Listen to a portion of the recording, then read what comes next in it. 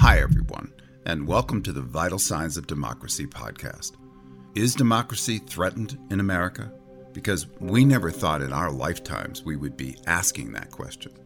Yet, here we are, seemingly more polarized than any other time in our history. So our goal in this podcast isn't to tell you the news, but to help us understand how the stories we hear and believe are crafted for other reasons, and how that impacts our belief in a democratic form of governance. We're going to slow down and take a deep look at motivations, interpretations, and yes, the facts themselves. I'm Debilyn Molineaux, co-publisher of The Fulcrum. I'm also the president and CEO of Bridge Alliance, which is a coalition of almost 600 organizations who are working to bring about a thriving, just, and healthy democratic republic. You can learn more about our work at bridgealliance.us. And I'm David Riordan, director of Vital Signs of Democracy. Every 2 weeks, we publish a rating of the threat level to democracy in this country based on our unique narrative analysis of the news. And we pay particular attention to how both Make America Great narratives from the Biden Democrats and the MAGA Republicans are garnering support from their voters or not. You can find our latest rating at vitalsignsofdemocracy.com. Well, Debilyn, it's good to be with you again. And as we keep saying, there has been no shortage of stories in the last 2 weeks that are influencing where we could be headed 18 months out from the 2024 election as we are. And if that isn't enough, just yesterday, the long-awaited indictment of Trump for his role in the January 6th insurrection finally arrived, with a potential fourth indictment in Georgia rumored to be right behind. So that's a lot to take in. But before we get into the details, how are you feeling at the moment, given the continuing onslaught of challenging news? Well, thank you for asking, David. And it's really good to be back on the podcast with you and talking about these vital signs of democracy, because right now I feel like our vital signs are really weak. Personally, for me, I have this sense of sadness and anger and despair over this apparent choice that we, the American public, have made towards going into this dystopian nightmare. And many people in my community are still fighting so hard to look for and find the goodness in people across the political spectrum. They're working hard in their local communities, but our feelings are running really deep right now, and especially, collectively, not just mine, but I'm noticing a lot of depression and cynicism and fear and anger. And to me, that is responding, if you will, to the sense of like, what are our vital signs collectively right now, is that we don't have time and space right now to dream because we're so overwhelmed with information, and most of it's not good. So how do we then co-create or find space, make space for ourselves, and give ourselves that time to feel safe, to feel okay, and then from there start again? So that's how I am doing, David. How are you? Well, I'm feeling a lack of clarity as the fog of social media postings and cable news clouds the political and cultural landscape. So the obvious headline that is charging everything at the moment is that it appears that Trump, the leading MAGA Republican candidate for president, will be running while at the same time being tried in 4 different cases of criminal behavior. And that is uncharted ground in American politics, to be sure. And at the same time, President Biden, in spite of his legislative accomplishments and the economy recovering faster than anyone thought it could, still has low approval ratings. And there are signs that the coalition that barely got him elected in 2020 is soft in its support for him this time around. And one of the big issues, obviously, is his age and his mental state. Now, we're still a long way out from the 2024 election. And this narrative that is currently trending in America, that 70% of the people do not want either Trump or Biden to run again, is really not unique to this time. We saw similar ambivalence in 2016 concerning Hillary and Trump, and again in 2020 with Trump and Biden. However, in those 2 elections, a record number of voters walked into the booth and still voted along party lines. So it's hard to give the not interested narrative too much credence yet. When I go back to the 2020 election and compare it to what is emerging now, what I see is once Biden became the Democrats' nominee, the choice was clear. And as many said at the time, democracy was on the ballot. So when Biden won, even though the MAGA Republicans took back the House of Representatives, the majority of us Americans breathed a sigh of relief and fully expected us to get back to addressing the considerable challenges in front of us. What we got instead was a dirty smoke bomb from Trump and his allies in conservative media that challenged the 2020 results with the big lie and fomented an attempted coup against the American government. For the last 2.5 years, we have continued to relitigate this false narrative, completely distracted from the other things that should be demanding our attention. And if we needed a reminder that the planet is continuing on its own trajectory, regardless of our dystopian political reality show, the unprecedented heat waves this summer are signaling a change is upon us. In the month of July, we had numerous days that were the hottest in the history of the planet since we began keeping records.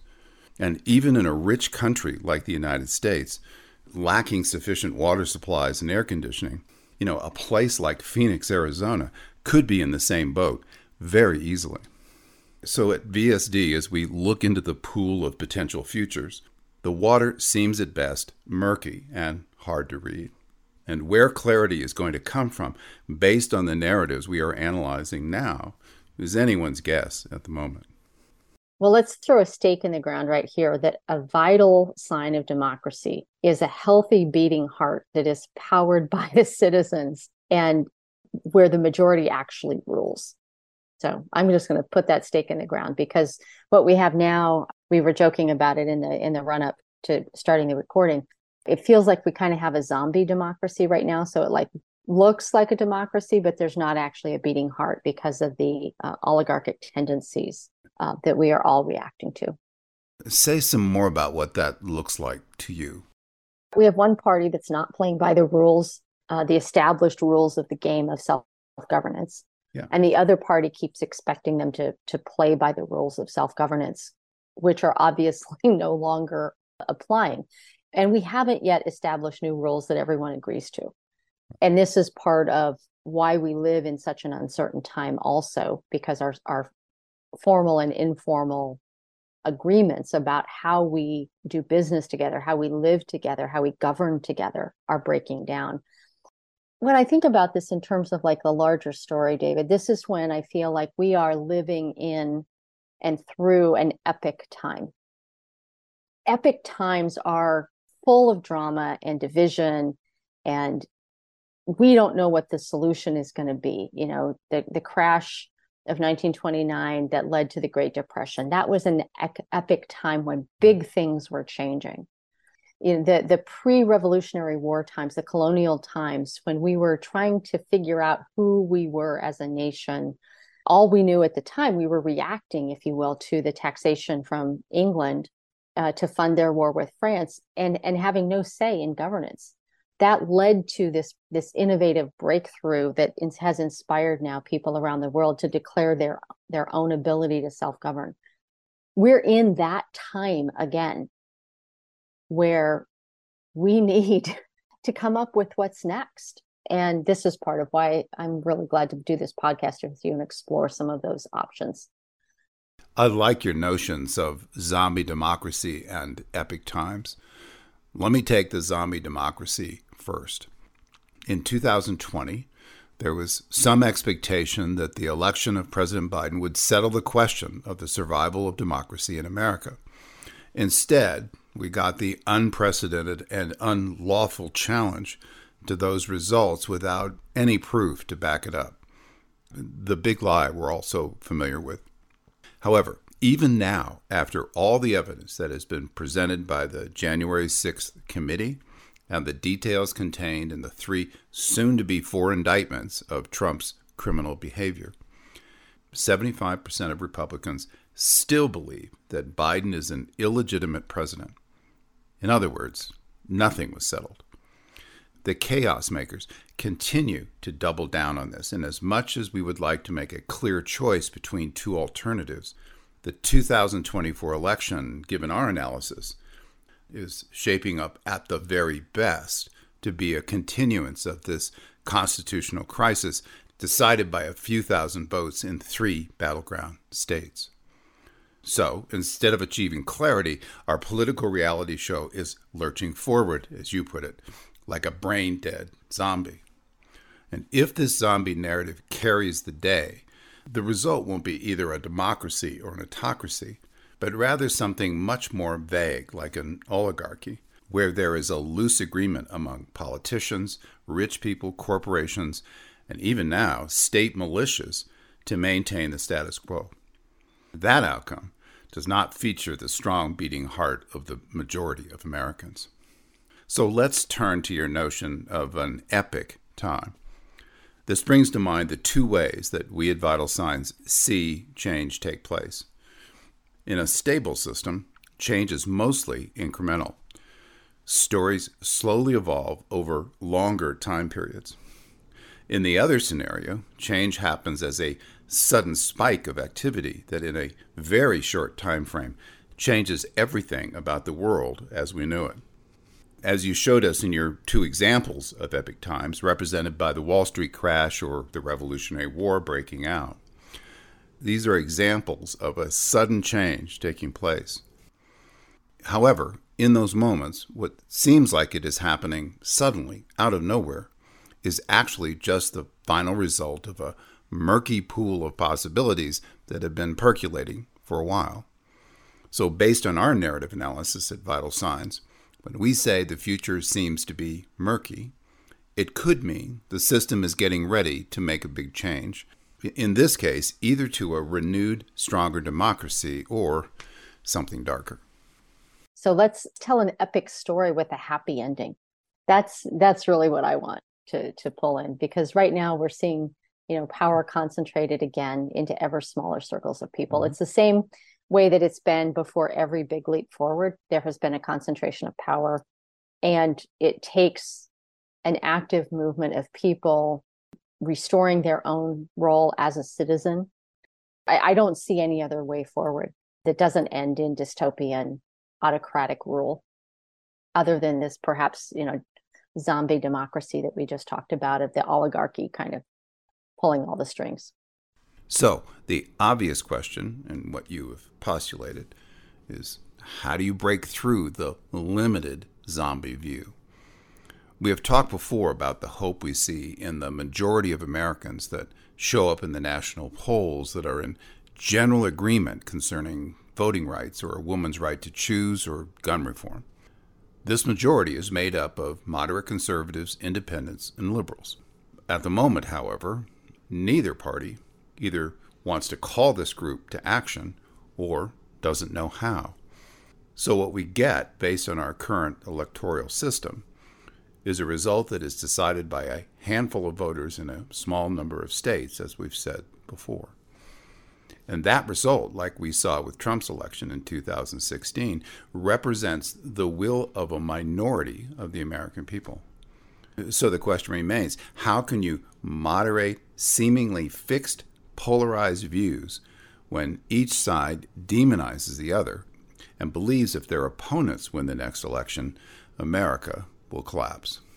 I would actually modify what you're saying there a little bit, in that I think what we're seeing is the centering of European dominant culture is where the protection is. It's like there are people who are afraid of losing that kind of white, predominantly male culture is shifting to something else. Mm-hmm. That something else is unknown.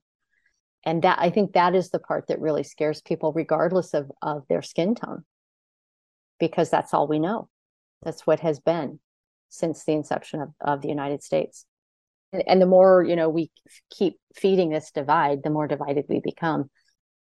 I just see that as a further quagmire that helps either the zombie democracy or the oligarchy continue into infinity unless we, the people, actually figure it out.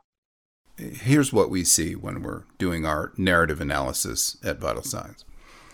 In stable times, when change takes place incrementally, a majority of the populace of a town, state, or nation can rally together to meet some new threat. Many times, the only challenge in that moment is just getting busy people to pay attention. However, since 2016, we've had two completely different Make America Great narratives that have their own exclusive set of talking points. So instead of citizens debating each other based on a common set of facts and coming to a conclusion of what the majority can live with, in 2023 America, half the country still doesn't accept Biden's election as legitimate, and the other half demonizes them for it.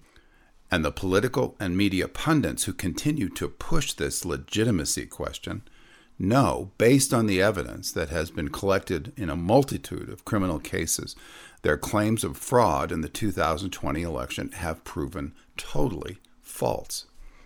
And it goes even further than that.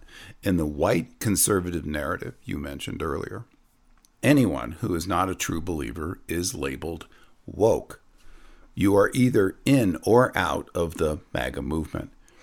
Even though woke is not a real thing in the way the MAGA forces use it, we see these two American narratives clash with each other, often, sometimes violently, at school board and city council meetings.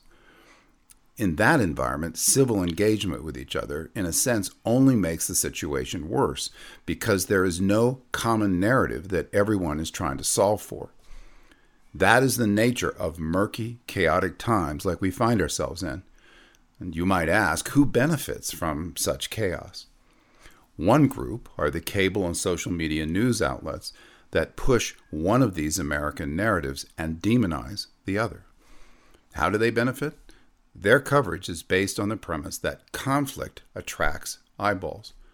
The more that they can make their audience angry, even to the point of violence, the more money they can make on advertising. In all our talk about regulating cable and social media news platforms, if these big tech companies don't change this basic business plan based on fomenting conflict, all the talk about supposedly moderating these online engagements is completely useless. Pulling out of my coaching history, so, and I used to coach people, especially small business owners. One of the things that we learn just kind of growing up in America is what I call the do, have, be model. It's like you do these certain things so that you can have what you want and then you can be happy. And I think that model actually needs to be reexamined. It's really good for growing an economy or doing business, but it doesn't give you a whole lot of options in that do category. Like there's only certain things that you can do. I find it a more helpful model, what is referred to as the be, do, have model. Be who you are, be your best citizen, give yourself an A for citizenship. So be the citizen. Do the activities a citizen does. The activities of a citizen include, staying in touch with your elected officials, staying up to date on your city council meetings and what your congressman's voting for. Participate in the PTA with your kids' school. Those are all the activities that citizens should do. And then you can have a community that is not based in division because you already know all the people that are relevant to your life. You can have a peaceful existence that we have co-created with each other. So be, do, have is the model I think we should adapt. I get your frustration. I do. But we have a saying in the narrative business, if you don't like the story you're telling, change it. Sometimes this is easier said than done. In this present environment, those citizens you're talking about that would normally come together informed by a common set of facts are instead getting two completely different interpretations of events that are designed to get both sides to fear and loathe their neighbors that hold the other view. As you mentioned earlier, we have two competing narratives in this country. One wants to save America for white people, a story that believes that only white people are responsible for making America the world power it is. And the other recognizes some of that history, but also holds that America's demographics are changing and wants to save America for everyone, including people of color and women. The only hope in this current fractured narrow environment that we see is that the majority of voters, like we talked about before, has to say enough to the warring, polarized groups on either side of the aisle and recreate that community you're talking about that used to thrive in America as they debated their way forward based on a common field of reality. Another issue in changing our story from the conflict we are currently experiencing is that the two major parties, the Republicans and the Democrats, have a lock on the election system. It's very hard for a third party with a more centrist view to get traction when they're up against the big machines of the major parties. Now, this election could be different. The no labels effort that is resisting both Trump and Biden as candidates for 2024 is very well funded by conservative billionaires. I mean, they might not win the presidency, but they could attract enough of a percentage of the vote that would force the two major parties to negotiate with them. We see this in the parliamentary systems in European countries, for example. They have lots of parties. For one party to win an election, they must make deals with other parties until they have a majority of the votes.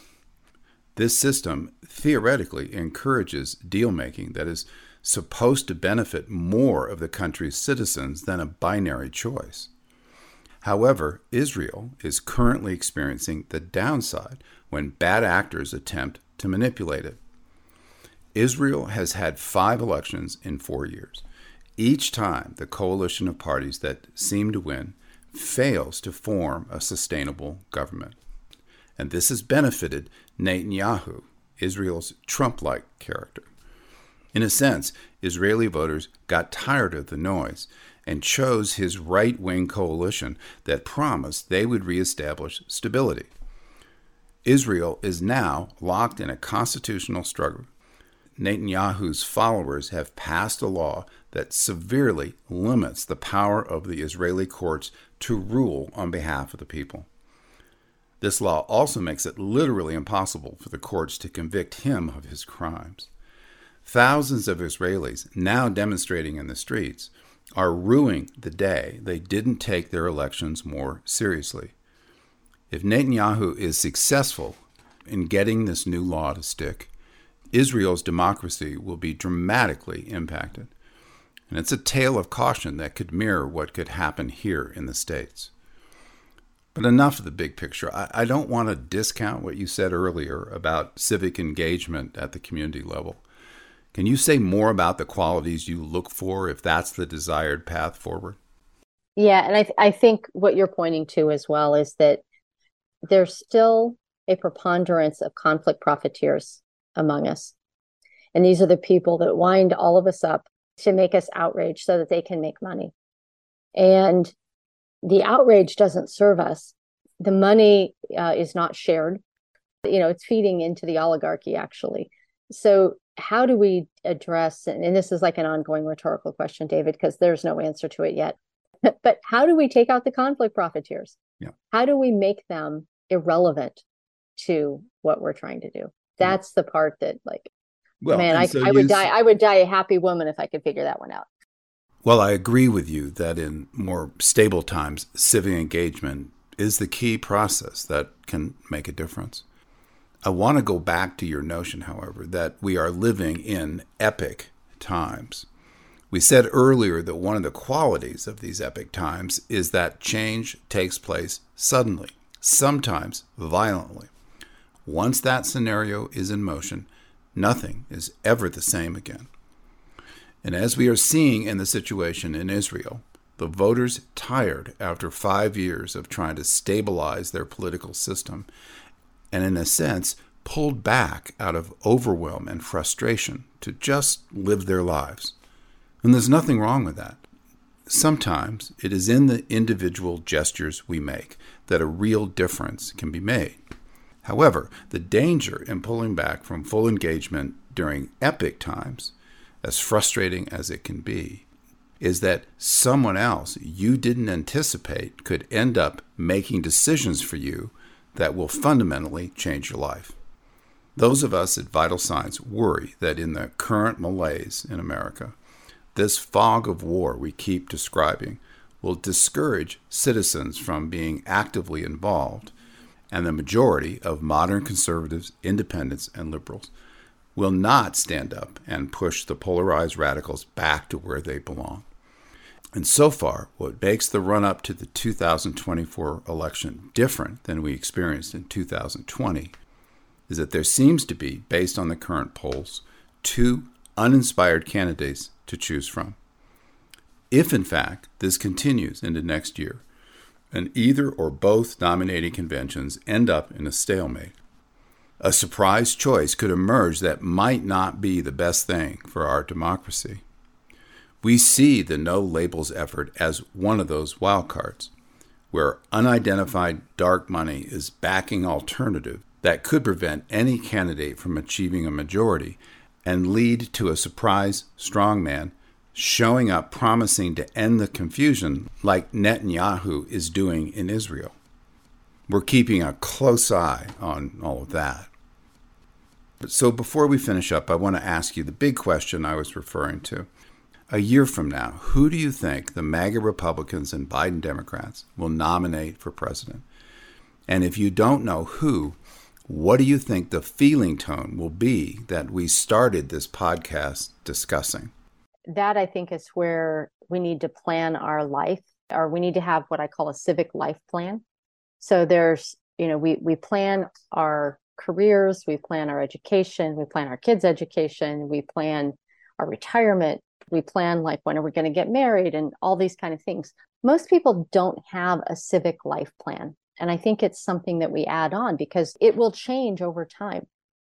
And what I have witnessed from people who are very actively involved within their civic community is that it goes through the early adult phase is their more kind of activist phase, if you will. And then when they get married and have kids, then, the school boards are where they are active at. And then when the kids graduate and they're empty nesters again, they come back into community organizations, be that Rotary or League of Women Voters. I'm dating myself now, or some others that I don't know of. But there's a life cycle to being a civically engaged person. And I think that needs to be part of our plans to enact our role as citizens. When I first got involved in politics, and I was part of a group called the National Women's Political Caucus out in Fresno, California, we would hear a lot of women, I was in my late 30s at the time, talking about, oh, I'm too busy, I can't get involved, I can't do this.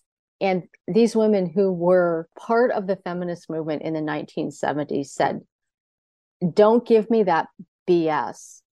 I had a husband, a job, raised 2 kids, and still found time to do my political work at a time when, women had even more barriers to entry than you have now. Ironically, as one of the people in 2008 who got swept up and volunteered on Barack Obama's campaign, we, the American people, also let him down because once he was elected, we didn't continue showing up.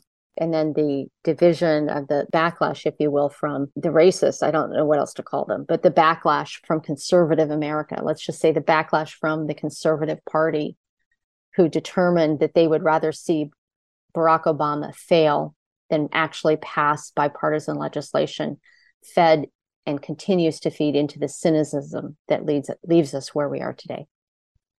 So Obama is an interesting case study. As we all remember, in 2008, the common wisdom believed Hillary Clinton was going to be the Democratic nominee for president. No one saw this young black man with the funny name rising out of the status quo to inspire those like you and me who were lukewarm about Hillary. So when we talk about what can break our current chaotic stalemate, sometimes it is an inspired surprise that no one sees coming. Something that fundamentally changes what is considered possible. The flip side of that, however, as you also mentioned, is that kind of radical change can also invite a backlash that can lead to the election season cynicism you're feeling. If there is a surprise out there that we don't see yet, that would help us move towards a more healthy democracy in 2024. We have to be involved to pick it up when it challenges the status quo. Lacking that, somebody else may be more involved, and that their surprise may set the tone for what actually emerges. Whether you like that or not will not be up to you in that moment. So it's going to be really interesting to see how all of this continues to play out and whether any clarity starts to arise out of the murkiness that we've been talking about today. Thanks, Debilyn, for all your excellent analysis, as always. And to those of you in the audience, you can get all the headlines concerning democracy at thefulcrum.us and the latest threat ratings to democracy in America at vitalsignsofdemocracy.com. So here's a little homework for you to think about before next time. Think about how you would define yourself as a true patriot. Who do you include in that circle of care? Who do you stand up for that makes America great again for everyone? Until next time, take care.